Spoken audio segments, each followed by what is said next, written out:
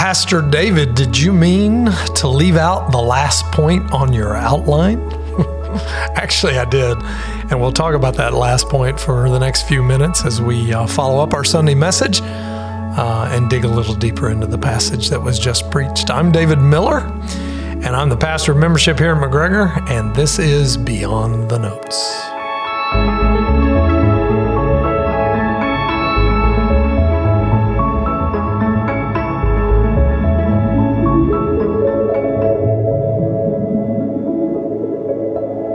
I believe it was Chuck Swindoll who famously said, sermons are never finished, but they are merely launched.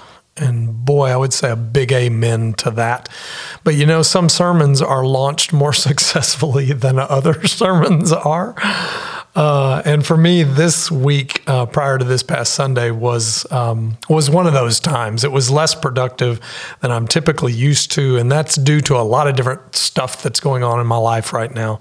It was just one of those weeks, and many of you probably know what I mean. Even though most of you probably don't preach regularly, you've had a week where it's just been one of those weeks. Well, that was last week for me.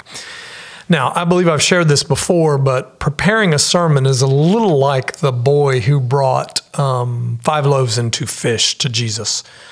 We do something similar when we preach. We prepare what we've got and we bring it to Jesus, and He's the one that produces the miracle in preaching.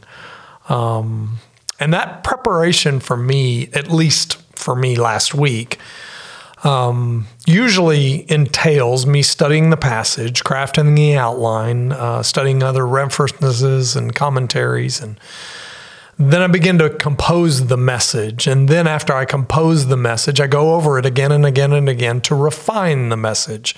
And most of the time for me, that refining process is finding a better way to say stuff, to be more clear or to be more concise, and cutting what's not necessary. So the challenge for me in preaching is not what to say, but it's what not to say. Cutting is always the hardest part, and here at McGregor, we have to cut because we're in multiple worship services each Sunday morning that run back to back to back. And on this particular sermon that I preached this past Sunday, I had to make some cuts on some stuff that was already on my outline, and my outline was already printed by the amazing people that work on our church staff here. And so one of those cuts, in fact, was the last point that was on the outline that I didn't cover.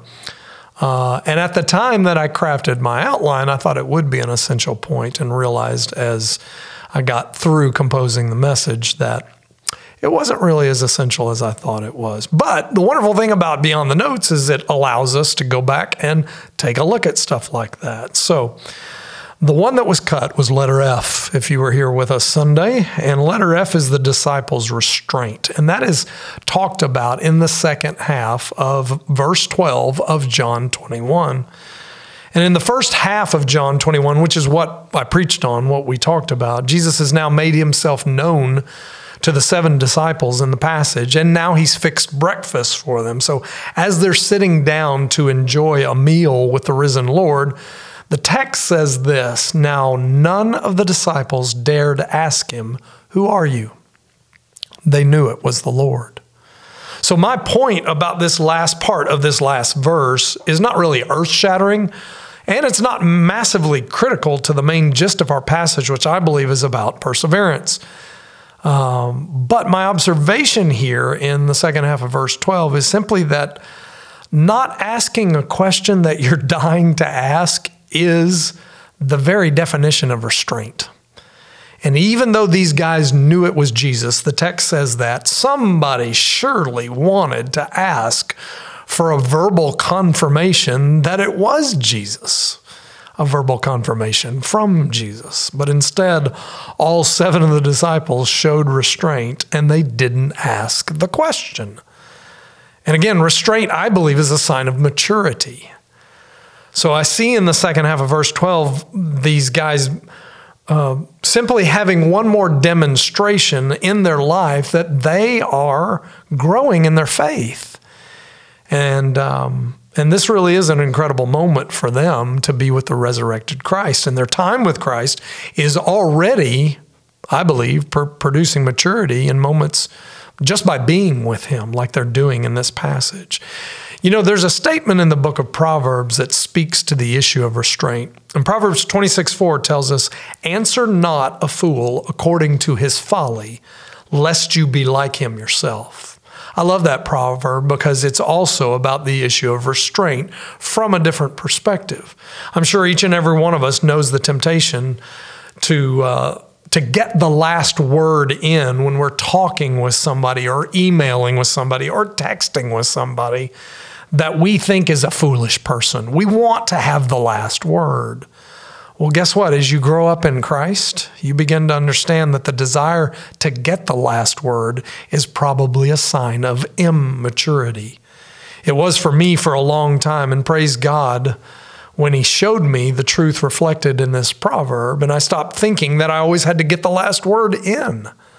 It freed me up in a wonderful way because I know that God is sovereign and he's sovereign over all things, including a ridiculous conversation I might be having at the moment with a fool. So what has God done in me? Well, he has produced restraint in me and matured me. He's not finished, but he has matured me to be more like his son, Jesus Christ. And how is Jesus described in the Old Testament, particularly in Isaiah 53:7? The text says this, "He was oppressed and he was afflicted, and yet he opened not his mouth. Like a lamb that is led to the slaughter, and like sheep that is before its shearers is silent, so he opened not his mouth." Jesus didn't give in to the temptation to get the last word in because he trusted the Father to be the one who has the last word. And I praise God that he's not done with me yet, and he's still growing me and teaching me how to wisely implement restraint in my life. And if that encourages you, I praise God for that, because restraint is something that is sorely missing in our world today. We live in a world where we believe we have the right to pop off at anything and everything, and getting in the last word is just part of being human. Well, it's not for the followers of Jesus. And the followers of Jesus here in John 21, verse 12, knew it was Jesus, yet they kept their mouths shut. Boy, that would be helpful for me more often than not. So to quote Steve Brown, friends, you think about that. That wraps us up of our Beyond the Notes podcast for this week. Thanks for being with us as always and listening so faithfully like many of you do. If you're new, we'd love for you to just subscribe to the podcast. And feel free to give us a review. That'd be helpful to us as well, because we'd love to have your feedback. And if this podcast has been a blessing to you, share it with somebody today.